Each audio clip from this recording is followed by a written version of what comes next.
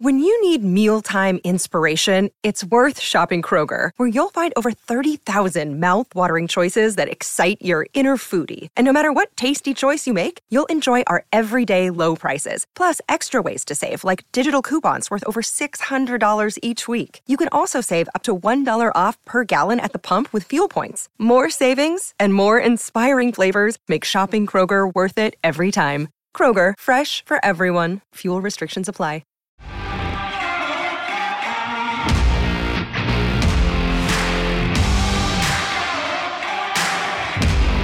You are listening to Claret and Blue, an Aston Villa podcast brought to you by Birmingham Live. Hello, welcome to the Claret and Blue podcast, the first one in front of a live studio audience. Thank you very much for coming. Give yourself a round of applause, first of all. Thank you. I'm your host, Dan Robertson, for this evening. I'm joined, first of all, by Guillaume Balaguer's new best friend, John Townley. John, you okay? You nervous? I'm very nervous. It's nice to see so many faces, but yeah, I'm a bit shy today. So. Ash, friend of the Cameron Archer family, as we all know. Great, yeah. Is he alright, Cam? Cam's sound, his family's sound as well, yeah, all good. You alright as well? Yeah, fine, mate, yeah, loving it. In the corner, he's got a big bald head. He's kissed and made up with Martin O'Neill. It's Matt Kendrick. Matt, are you alright? I'm all right, yeah. I was nervous about tonight, but now me and Martin have got over our electrical storm. I can fight the world, to be honest. I can take anything on, I hope. So, we're doing a kind of mid-season review. Obviously, the World Cup break gives us the opportunity to kind of reflect on what's been so far. I'm not going to talk too much about Steven Gerrard's start, because let's face it, it's pretty horrific. Let's rewind back to Bournemouth. John, you and me did the podcast after that game, and we were pretty angry, I think it's fair to say. I think I said Gerrard was on thin ice, which translation is I think he'll be sacked quite soon, but I probably couldn't say that back then. You were pretty angry as well. Yeah, I'm sure everyone was in the room as well. It was one of those where in the pre-season we all said Gerrard will get his own players. He has a full pre-season. Almost at the back end of last season, even when we didn't get the results we wanted, we lost to Watford, didn't we? We lost to different teams that we should have been beating. But we gave him that leniency, I thought, because of, as I say, the pre-season, the players that he might bring in. But the Bournemouth one was a shocker. It was a real sort of eye-opener of, oh no, that's the problem. And it was a bit knee-jerk to be saying, I don't know, Gerrard, you know, where's his future, blah, blah, blah, because it's only the first game. But I think Villa fans, we all knew something wasn't right. And even to say, we'll go on to it, the Everton game after we won, but we made hard work of it. But no, that Bournemouth game was a real, okay, that's an issue. And, you know, we had Carlos, Kamara, that was the whole team. It was there. So no, real problem that was. And, yeah, what came after wasn't a surprise to me. Given the benefit of the first game of the season, okay, but things didn't improve. And looking at what Unai's doing now, the players are there, there's a plan there now, and hopefully we can kick on. But yeah, disastrous appointment looking back. Would you go as far to say disastrous, Matt, as well? I don't know, I got probably seduced quite early on as Gerrard's first press conference, because I thought he spoke really, really well. I thought he was probably more respectful to Aston Villa in that press conference than he was for the rest of his reign. I thought he pitched it quite well in terms of having respect for the stature of the club, having respect for the fact that Aston Villa had taken a chance on him, because it was a chance. And even in his first couple of post-match press conferences, I thought he's seen the game that we've seen. Obviously got the new manager bounce, and it looked to be exciting, but then it just started to unravel, and managers almost go through a kind of a set script, don't they? And you could just see that. And there was a couple of times where he threw players under the bus, and there just weren't any solutions. And I'm just glad that that the rain ended in time, in enough time to give us some hope that we can not only survive this season, but we can hopefully prosper and build something lasting, rather than this chop, change mentality that we've had for too long. Changing the captaincy as well was a thing that Gerrard kind of brought upon himself as a problem that probably didn't exist. I mean, we've got, 100 people in here tonight. Is there anyone with a show of hands that thought that was the right decision to change Darwin? Yeah, nobody. What was the point of that? John McGinn, probably not the right choice either, but I'm not going to see him kind of hammer the players in the first half of the season, but it's just a pointless kind of exercise of, I'm going to put my stamp on it, but ultimately blew up in his face and became a bigger talking point than it needed to be. Yeah, there was rumours beforehand, as Gerrard was appointed, that he wanted to make the change then. back in November. I think it was Gary McAllister maybe said, no, wait for the end of the season. And the question we kept asking him at the press conferences, who's going to be a captain? He made a decision yet? And he kept teasing so long, no, not made it yet. I just thought the timing of it, week before the season, he could have nipped it in the bud, start of July, go have a pre-season with McGinn as your man. But looking back, it's not really a good call, to be honest. I think it's affected John as well with his performances, and I think that Tyrone's reacted really well to it, hasn't he, really? He's been a standout this year, so... Probably our best player so far. Yeah, so, I mean, looking back, it probably worked in his favour, has it? I don't know. But, bad call, really. A bit naivety. It's a bit naive from the manager to do that, but he wanted to do it his own way. He chose John and his man, and it didn't really work. Yeah, and I think it was just Gerrard wanting to say, I run this place here. I decide who my captain is, and I think he probably, I don't want us to write off McGinn yet. I think I think he's done enough for us. I'm not saying we have keep players for sentimental reasons when we're trying to move forward, but I think McGinn's done enough to at least earn a fair crack under Emery, and I think he will get one.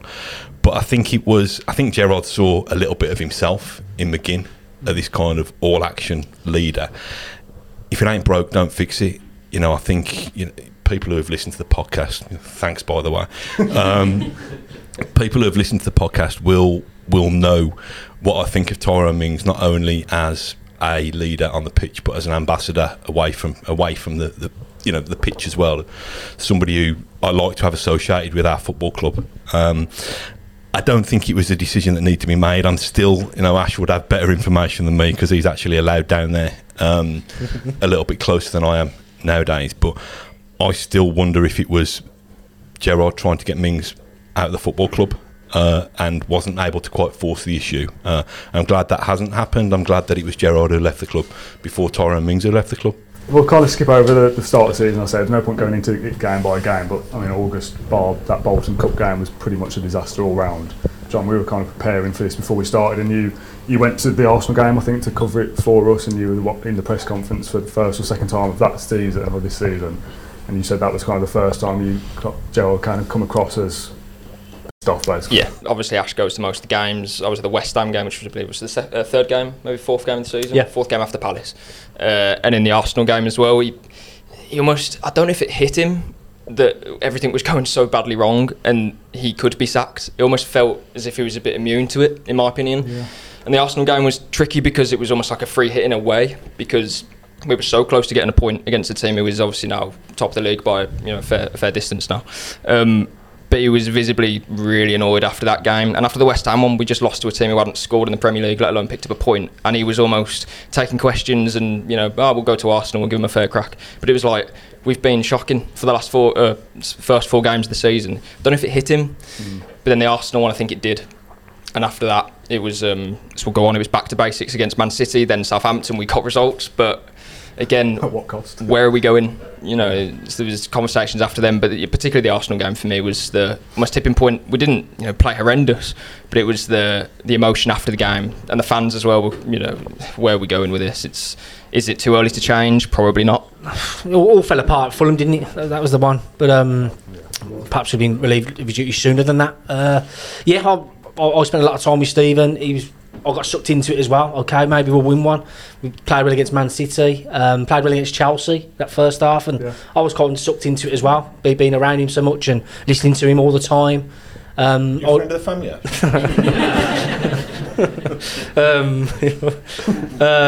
what was that then? Sorry. Gone. Put my hand up next time, sorry, point of order, sorry. Well, yeah, if I didn't say from a fan's perspective, I had my reporter hat on and I couldn't be too strong on him. Maybe I should have done that, but looking back, it just was never going to work, and here we are. I don't think they were wrong to start the season with Gerrard. We sat in the room, kind of 20 yards from here, or 20 yards, a bit further. A long Matty Cash throw from here in the summer, saying that it was. We still thought, even we probably expected more signings then, but with Kamara and Carlos, you go back through trawl back through our predictions, and okay, we are naive, and you don't come to us for insight. But we thought that Villa would finish somewhere between 8th and 12th. So why would the club necessarily make that change when they've got a fan base on strings that think we can finish somewhere between 8th and 12th. There was no long-term plan, was there? Yeah. The way I saw it was Gerrard knew he was in trouble after the Arsenal game. Let's go back to basics. Got the point against City, which is obviously good. But then it was, let's get to this almost mini pre-season or whatever you want to call it now in the winter break to save my job.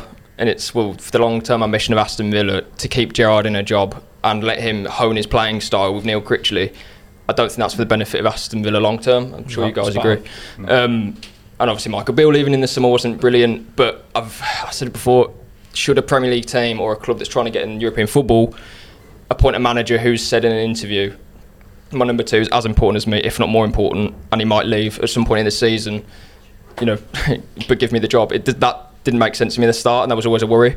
And as we found out, come the Arsenal game, come Man City, playing for back to basics, playing for points up until that stage of the season that we're now in. It's probably a good thing that we're not sucked into a position where we have now we've got Gerrard and Critchley trying to hone a playing style. There's no. You know, I asked Gerrard about Critchley previously as well, and there was no sort of. You want a proper answer and a proper, here's what he's brought, and instead it was very much just, he's settled well. And you want more than that, because you say, now we've got Emery in, as your question was earlier, Dan. If that's the level we could attract, it almost feels like we wasted a year for a project that's, you know, other people at the club wanted to pursue. So maybe lessons learned as well. That's what we've probably got fouled as, I suppose. Yeah, we talked a lot, didn't we, on the podcast about Arsenal and this comparison to Arteta, but that was a totally different kettle of fish, really, and the more realistic kind of comparison was Newcastle, and what they did, appointing Eddie Howe was kind of a smart appointment, spent money but not rashly, and they're bottom of the league, and then within a year they're third in the league or wherever they are now. That's the more realistic thing, and that's what, kind of jumping ahead a little bit, that's what you want Emery to do. Not that we're as bad as Newcastle in terms of being bottom of the league, but we need that kind of level of improvement in 12 months' time. I want to be sat here doing another one of these in a year's time, talking about us improving a lot, not, we've sacked yet another manager. 100%. The players are bought into it in Newcastle as well. I think in the changing room under Gerrard, I think it was quite fractured, wasn't it? The Ming stuff, and your son's not getting a kick. So, but look what they're doing now. The reaction they've had in 2 weeks. Emery's been there 2 weeks. It's been incredible. The players are all loving it as well, and they're buying into it straight away. So, yeah. He's already working wonders already. Not specifically about Gerrard being sacked, because obviously we all know it was the right decision, but what was it kind of like for us lot, because we were doing the podcast together and you two were at Craven Cottage, so just talk us through that night for you two. Well, when the team sheet was announced, Matty Cash was dropped on it as well, and it was just a mess from start to finish. The statement dropped at 11:15, wasn't it? We were on the tube, weren't we? Yeah, we was on the tube, dashing round. They've done it. No mess in there from the owners. It just all turned really ugly. The fans chanting towards him as well, and Gerrard not even acknowledging the fans, just walking off. I think he knew his days were numbered then. It's very ugly scenes, The writing was on the wall. After that, there's no coming back, given the performance we've seen there and the manner of it and the players, and not nice. It was the manner of it. Everything that could go wrong did go wrong. That was the main point. And Sawiris leaving before the end, I think we all know after that there's going to be a decision made, and how quickly we actually appointed Emery, I was a bit surprised at. Obviously we keep things under wraps, which is probably a good thing, but there was obviously talks with Amorim for Sporting, and then Emery seemed to be in the background, didn't it, almost as if it was being lined up. So we did that quickly, which is probably a good thing. We bumped into a few people in the corporate, but in Fuller, sat next to Nassef. He said he wasn't happy at all. And he made the call that night. We've reached the point. This is the point of no return. And in the olden days, the Evening Mail would have cracked the crest in half. It was that kind of it was that kind of crisis point. So as soon as you're cracking a crest, I don't write so much anymore. I spout my usual stuff on here, but I don't get to write so much. But when it's manager sacking time, normally kind of dig me back out again, don't they? So I kind of get the quill back out, and it was manager sacking time, and we'd seen all the build up to it. We'd seen the manager's demeanour in press conferences. We'd seen the away fans. When the away fans turn, to me, that's the beast barometer. We can see all the kind of noise and fallout on social media, but it's difficult to judge. But when the away fans go, the away fans are sticking around in the pocket and travelling the length and breadth of the country all the time. you just know he just follows the same pattern. So yeah, I think I wanted to finish, didn't I? I wanted to go and have a cup of tea or something, or whatever I was doing. Feeling it was going to happen. Yeah, Dan was like, "Come on, you must have another crap analogy about supermarkets or something." So we kept stringing it along, and it was like, how did we describe it? Lancing the boil, I think, or something like that. It was just a feeling that, thank God, isn't it, really? Thank God, yeah. We don't know what's coming next, but we know that we don't like that. Here we are again, investing all our hopes and all our expectations in the new guy. We're in the honeymoon period. We're all in love with him, and then he gets us knocked out of the cup. So we have our first tiff, but we're in that place again, aren't we now? Where we just, if it can't be him, what, how many times we're going to go through this cycle? It's got to be him, Dan. It really has. Obviously, it is Emery that we end up with, but we have that kind of managerial merry-go-round with Pochettino and Tuchel and Brendan Rodgers or whoever else. I think, John, you and me did the podcast when he was announced on the evening of, I think, and you kind of said something like it's the best case scenario we could have hoped for. Emery, he was like the most realistic choice out of those. Yeah. And you were like the most excited I've ever seen you. Talk about Emery. The best case scenario for me. I'm sure most people in the room would agree with that. I think you look at someone like Pochettino or Tuchel even, in my opinion, he's in that elite bracket. You don't need to rank them 1, 2 or 3, but he's there on his CV, what he's done in the game. If you had to rank him, where would he go? Number 1. For what he's done in the game, for his CV, for the clubs he's worked at as well. He doesn't come across to me anyway as someone who would do 2 good years at Villa and all of a sudden Tottenham want Emery. I don't think he'd necessarily jump ship, or how he might think about it, but he's not that sort. Do you know what I mean? Whereas those other managers who have, I know Emery's done PSG and Arsenal, but his best experiences in football have been with Sevilla and Villarreal, and I'm not saying we're a club that wants to be in that level in terms of Europe. And I feel like he can bring that, and obviously he's done it before, and it's like a marriage that should work, and touch wood it will, but everything there is made for it to happen. I feel like we've got everything as a club at the moment. The fan base, the away following, that's showed in the last couple of weeks. The academy setup's working.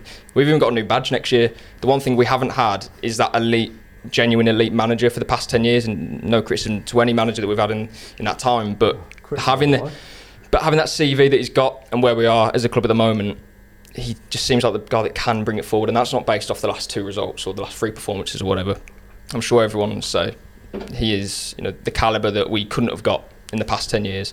And now that we've got him, it really, as Matt says, if it's not now, I don't know when it is. We've rarely seen Nassef in the public domain, but he made a point to the fans, to the club. He's my man. He's going to transform us, and so far it's working. So he went out to get him. Yeah, very, very quick appointment, wasn't it? Come out of the blue, sounded him out and got it done. So no messing from the owners, who've been brilliant, haven't they? I mentioned the podcast with Guillaume Balaguer that you did at the start, and I said, you were buzzing when Emery was appointed. I think you went up another level after that Guillaume Balaguer interview. Yeah. What was the kind of the key takeaway from that for you? I think the key takeaway is, obviously, Guillaume himself. I don't know if everyone's watched the podcast. If you haven't, please do. Little plug. He knows him really well, and the main thing that he said to us, was it's his personality, his characteristics. At Arsenal, he felt as if it didn't work because he didn't really get the promises that Arsenal, gave him, and he needs something to build. And if fans see something that it's like, oh, why has he done that? Why has he subbed that player? Or why is he not playing this one? Just go with it. Give him that pay. We need to, as fans, be patient. And we probably said this about Gerrard, right? Yeah. But again, this is someone who has a CV that we haven't seen before at Villa Park for donkey's years. So he's got everything. We need to give him that time and enough, whether it's money or whatever it is, to make him build something. Because again, if he can't, I don't know who it is. I don't know the answer. But Guillaume was, it's his tactics, his personality, how he engages with players. He can speak 5 languages. Everything's there. I can't speak highly enough of the appointment itself and Emery as a coach and manager, and his backroom team as well. All the analysis and statistics that they use, coming down at half time, showing videos to players and saying he needs to be doing this. We'll go on to it, but like the Man United one, for example, with 2-1 down. United score a goal in half time. The classic thing for Villa to do is lose that game 3-2. Yeah. But what do? The stats guys come down at half time. Here's what we need to do in the second half. First thing Leon Bailey does is have a shot. Second thing we do is Jacob Ramsey scores, and the game's won against Man United. We haven't done that for 25 years. That's the difference, and that's an Emery's first game. So we're already seeing the benefits of his appointment. But yeah, really bright future if he can, just say, be given that patience, and fans, we can always get on someone's back because we're football fans. We pay hard. We pay a lot of money, to support the club. But let's be patient with it. Let's back his decisions, and I don't think we can go far wrong with that. You've gone big on Emery, haven't you? You're going to look a bit of a if it goes wrong. I don't want to mention the Aaron Danks kind of era too much because obviously it's before Emery, but we have the highs of Brentford and then the lows of Newcastle, and that kind of again reinforces that point of, oh my God, look how far Newcastle have gone, like, what the hell. But yeah, it's important if you do get the important right, and John, you just made a great case for Emery. It should work, and we've talked a lot about like, oh, this could be the one if you as a player take on board what he tells you should improve. So like I said, I want to be sitting here in 12 months' time talking about how far Villa have progressed already, and I just hope it's not this kind of new manager bounce that we're all getting carried away with. On the Aaron Dank stuff, it must be one of the happiest afternoons down there for a long while, wasn't it? That 4-0 Brentford, and backing up again with the Manchester United result, because Villa Park has been a happy place for a long time. Even you didn't like going down, did you, under Gerrard? Don't remember the but yeah, we talked about the podcast about the connection and stuff. Being a slog, so yeah. I've got Villa on Sunday. I've got to work my weekend around that, and now it's like, oh, Villa in 3 weeks. I can't wait to get back. That's what it's about, isn't it? And that's what Unai's bringing. The players are buying into it. The fans are. And hopefully we're on that upward curve now. But on about like me and you, like the grumpy, but I don't know what they're called. Is it Statler and Waldorf in the Muppets? The two old men in the box who just moan relentlessly, entertain us, that kind of stuff. I can't wait till Boxing Day, and it's not because I'm going to get me Mr. T doll or whatever. It's because watching Villa going back to Villa Park is now an exciting prospect again. I don't know. Take a straw pile in the room. I'm club over country all the time. But the fact that he's been able to, and listen, we could end up with egg on our face. It could all go and we could be moaning again and ushering him out the door and bringing the next one in. But the fact that he's been able to do that so quickly in a season that was lacking direction. I've said this before, and I've said this to many people I bump into and bore with Aston Villa opinions over the last few weeks, that I'm convinced that he's got a 4.5 year contract, is that right? I'm convinced that 3 years from now, if we're able to kind of roll with those punches and kind of weather the storm of, like I say, getting knocked out of the cup the other week, that was a big setback when we don't have many opportunities to actually go and win something. If we can trust him, and it's really hard as a fan base, it's really hard as a board and as a football club. If we can trust him, I'm convinced we'll be in a better place in terms of league position, and we'll be a bit better place in terms of the future and the infrastructure of our club. But it's a massive leap of faith because we've been sold this dream. We've got 2 months without being beaten, haven't we? So let's just enjoy the next 2 months and then see what they deliver in the new year. On the press conference, Ash, what was it actually like? Again, it's another new manager for you to meet. What is he like, kind of away from the cameras, kind of thing? It was exactly the same. It was in the director's suite in the Trinity Road stand. Not even a year since Gerrard's one. All Unai's family was there as well. His son was there, his brother. But yeah, he spoke well, wasn't it? Really, the key takeaway from that, we didn't hear too much from Christian Purslow, whereas the Gerrard one, it was very. Oh, I loved it. He was very up for that one. Whereas this time, he played more of a back seat with that one, given it is Nassef's appointment. So, but yeah, in general, Unai understood me, which I didn't expect at all. I spoke really slow, but he got me an answer, and. So I was buzzing with that. That was my takeaway. That's my little win. Say what? Yeah. But yeah, he was fine. Give you all the answers he needed, really. But yeah, he was very similar to last year's. Although this time Christian didn't say too much. Fast forward to Man United a little bit, kind of getting rid of that hoodoo again. We've talked about it every year we've done the podcast. So Man United at home, is this finally the year we do it? You and me, John, weren't even born the last time we beat Man United. Me, just about. You definitely not.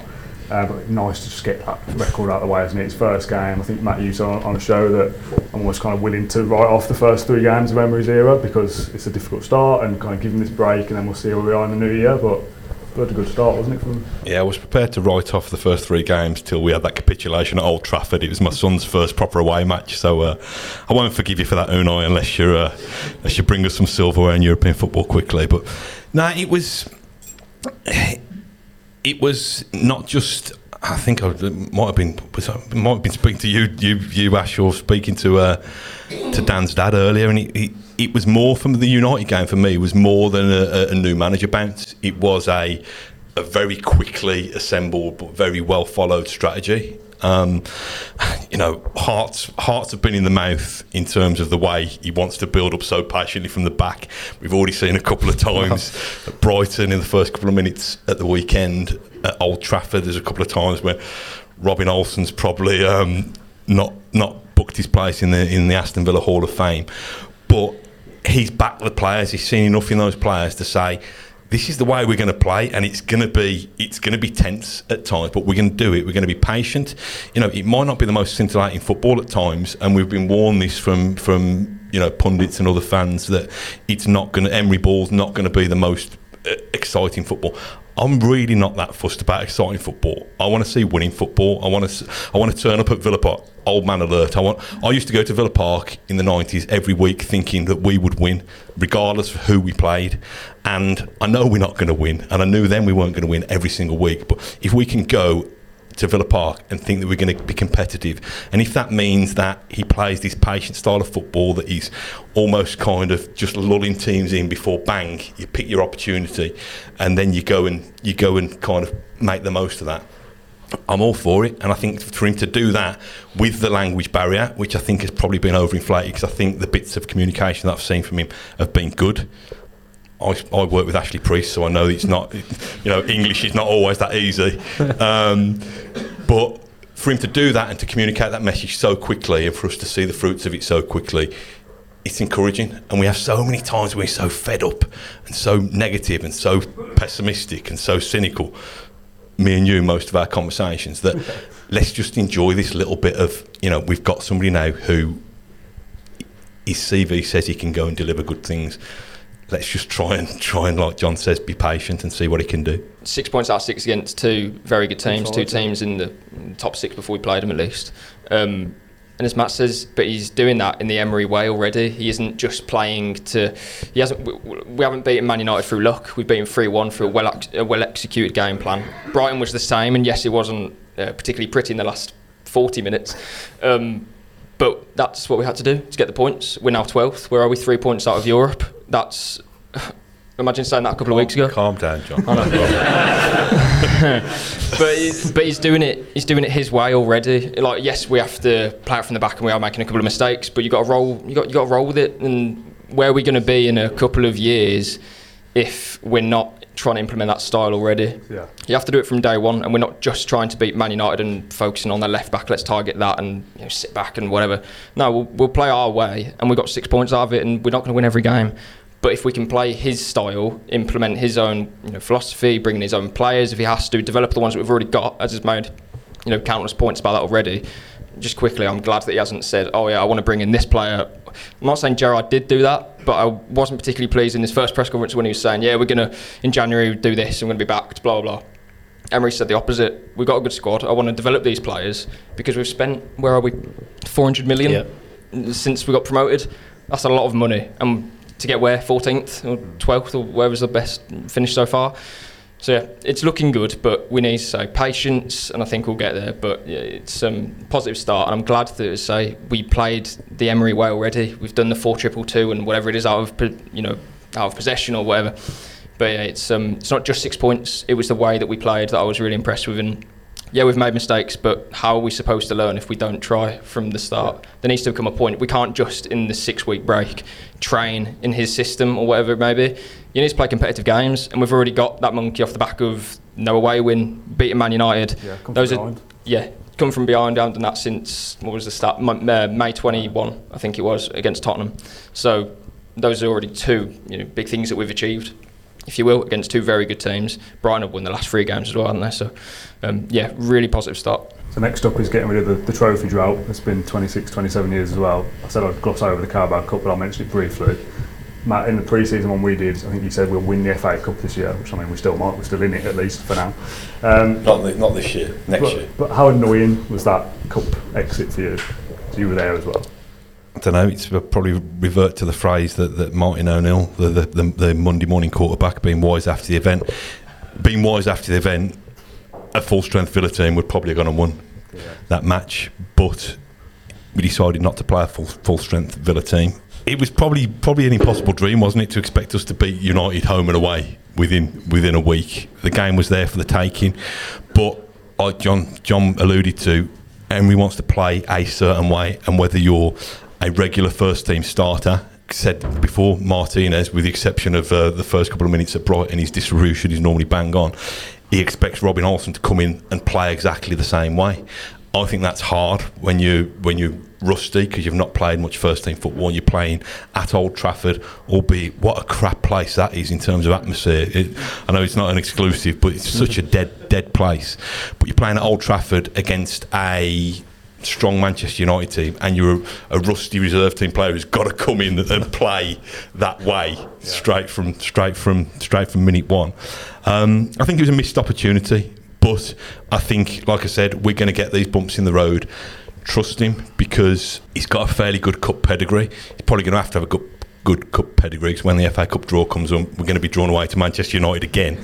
So he's got chance to rectify it, but he's given us a little bit of belief back. So as much as I'm gutted, really gutted, that one of two opportunities to win something has gone again, for the greater good, I think we'll get there with him. We did use it as, not that we need any more sticks to beat Gerrard with in the end, because the football and the results were enough, but we used it as a stick to beat Gerrard with the fact that he wasn't acknowledging the fans and that kind of thing. I wonder whether Emery has had the message that what I found interesting is we were kind of all moaning about Gerrard for disappearing down the tunnel, but Emery disappears every win, lose or draw, which at least is consistent. And I think he wants his players, when we've won, to take the acclaim. So I don't think when we've lost and he disappears down the tunnel, I don't think that's him hiding. But yeah, I don't know. I think I'm very, very appreciative that when he does come out, he said it at Old Trafford, he said it at the weekend at Brighton, that they gave us energy. And I think that to me is the essence of being a football fan, that it becomes a mutual kind of appreciation society. I don't think we had that with the previous man. I think there's signs that we are going to get it with this current man. I feel like he just has no ego. I'm not saying Gerrard did, but if you're winning against Man United at home in your first game, you've got every right to run at the whole end and give it a big, a Jurgen Klopp sort of style. He doesn't need to. Straight down the tunnel, let's debrief the players on what we did well and what we did wrong. And that's so refreshing. I don't think we'll see him kind of run on the pitch at all and sort of praise the fans. He does it, as you say, does it in the post-match presser. He just, he comes across as a man of sort of simple taste, or whatever it may be. He does his job, kind of goes home. Yeah, almost like that sort of Bielsa sort of style. I don't know, in a very different way at the same time. He, coaches his team, and I think the players have got a week off this week. Yeah. Emery probably doesn't have a week off. He's probably working 24/7 on the next game and what comes next, and here's the drills that we're going to be planning. So, yeah, he seems to be like a workaholic and someone that really, takes everything into the club. He's absorbing everything, but he doesn't need to, go to the fans after the game, and even though he could, and he'd get a great reception, back. But no, there's nothing in it in terms of, Just in terms of the formations and the style of play and stuff like that, I know you've talked a lot about it in the past, John, but it's not even like rocket science, is it, the stuff he's doing so far? Just like simple tweaks, playing your players in the right positions. Like, who would have thought that would work? The formation it's playing at the moment, it's far too simple just to say 4-2-2-2, although that's how it looks on paper. It's strange because under Gerrard, I'm not trying to always compare to Gerrard, but how obviously we took over from. It was almost like, I can't see what we're trying to do, but under Emery it's also, I can't quite see what we've got, because it's so complex in a way. It's almost like two different extremes, and it works so well because out of possession we're sometimes a 5-4-1, or it's a low block and it's a high. We played really high against Man United, didn't we? But it seems to work really well for McGinn because he has shackles off. Danny Ings has played in that system with Southampton. Yep. Ollie Watkins doesn't have that burden of being the only striker. Buendia as well doesn't have to sit on the wing all game. It just works. And against Man United, like Bailey combining with Ramsey, it seems so easy in our heads. But I'm sure on the training pitch it's so much more complex, and there's so many more intricacies that we can't appreciate as just football fans. But no, everything that he's done so far. I mean, when we appointed him, it was it's a 4-2-3-1 because that's what we did well against Brentford, and he played that in Sevilla. But no, it's the 4-2-2 at the moment anyway, from what he did with Villarreal. But he's an elite coach; he can change and adapt to the given situation, and on the ball, off the ball, it's going to be so sort of fascinating to see. I think I said to Ash on every press conference, it's going to be interesting. You feel like you might learn something. Yeah, playing with more patience now. The players are trusting it. He's kicking every ball as well. Uno on the touchline, you'll see him play that one. So he's guiding them. Where Gerrard didn't really do that with these players either. So yeah, like I said, the players are absolutely loving it, and yeah, the style, we're all seeing it. There's a plan now. Whereas before there wasn't. It was hectic. They weren't playing. So now it's just great to see. Just on the tactics, John, do you think that he's a manager who would, after doing something that's effective or doesn't work, do you think he's a manager who would actually receive a question on tactics and not see it as an insult or a slight? Because that's something that I've found in my many different relationships with managers, that you're only asking for information to try and explain to yourself and to explain to fans and readers why something's done a certain way, but managers almost see it as a kind of as a loaded bullet, that what you're getting at, what you're saying. But do you think that Emery would welcome that question and explain? I do. Firstly, because he seems to live it. He loves his tactics, he loves his systems, he almost wants to express what he's been telling people on the training pitch. He's not trying to hide it because he's so elite. It's almost as if, I know I can better the manager that I'm against, so I'm not giving away any secrets. But also in the Guillaume Balaguer interview we did, one of the first things that he mentioned was about exactly what you've just said. If the fans aren't sure, or if the journalists don't know exactly what's happening, ask him, because he will tell you. And again, his English isn't 100% brilliant that we'll understand absolutely everything that he's saying. And it's so intricate, his systems and every detail that he puts into the team. We might not understand it as well, but it just gives you that little insight that we might not have had previously. And as Matt says, a lot of managers will just keep that as almost like as you say, what are you trying to get at? But with Emery, it seems like he wants to, say not necessarily teach the fans what he's doing, but the way that he approaches it with the players, you must feel like he wants to, tell everyone his secrets, I suppose, because he's that level of manager. And actually talked about kind of kicking every ball. I think we did a post, like a Facebook post about calling him like the conductor or something like that. He's got his orchestra and he'll instruct everything. Whether it's actually doing anything, whether the players are actually looking at it as a fan, I look at that and go, he's involved, at least he's getting involved. I'd prefer that to panning to Steven Gerrard sat with his arms folded thinking, he don't know what he's doing. Yeah, exactly. And like you say, we've seen it now in the two games, the two wins he's had. The players are really, really enjoying playing for him. There's an identity now, whereas before there wasn't. So, yeah, I mean, the players, it's like a education for them. They're learning every day. They're taking a lot of information on board. There's long tactical meetings in Bodymoor Heath, but they're all buying into it, and we're seeing the fruits of that success now straight away. I think finishing the top half has to be the aim, and again in the future that we want to be more than that, but let's take it one step at a time. I think there's so much traffic ahead of us, even though we are close to even 6th, but we have to limit those expectations at the moment. We can't be, even next season we can't be saying, all right, let's try and get Europe. Like, yeah, that can be the aim, but if we don't, it's the top 6 plus Newcastle at the moment. It's so difficult to get anywhere near it. Chelsea is slipping up this season, but I don't think they'll be finishing 8th. They'll probably finish, top 6 at least. So yeah, this season, can we finish top 10? Because beyond that pack of top 6 plus Newcastle, who's better than us? Brighton, potentially. We've beaten them. Fulham played us off the park, but come on. And then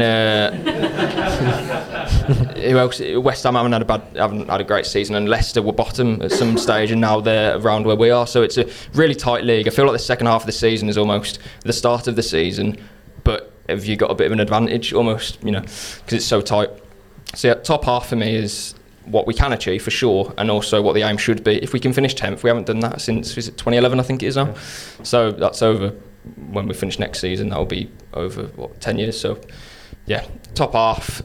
An FA Cup run would be really good, because I don't want to sort of put down on it, but I do believe that Carabao Cup was probably the best chance we're going to win a cup. Still fuming about that. I am, because especially if the draw as well, City and Liverpool playing each other, but it's Man United and Newcastle and Man City. There's 3 teams there, and if we beat United, it would just be Newcastle and City left, which is really it's grinding my gears. But yeah, an FA Cup run and top 10 would be a really solid season, considering where we come from. Yeah, I totally agree with John. Yeah, top 10's got to be the aim, and a cup run, just there. Hopefully a decent draw this time. A cracking atmosphere at Villa Park every week, a few new chants, bit of excitement. And my son only wanting 1 burger rather than 2 burgers. That'd do me, to be honest. We're going to kind of call it a day there for the first half of the podcast. We're going to have a little break for 15-20 minutes, get some raffle tickets. My mum is selling them over here, so it'd be nice. We haven't run out of the tickets, so they're just on scraps of paper now. So raffle tickets over here, there's loads of prizes which we'll get to in the second half of the show. We'll do a Q&A session next with the guys in here as well. So thanks for watching this first bit if you're watching on the YouTube version. And we'll be back in about 15 minutes.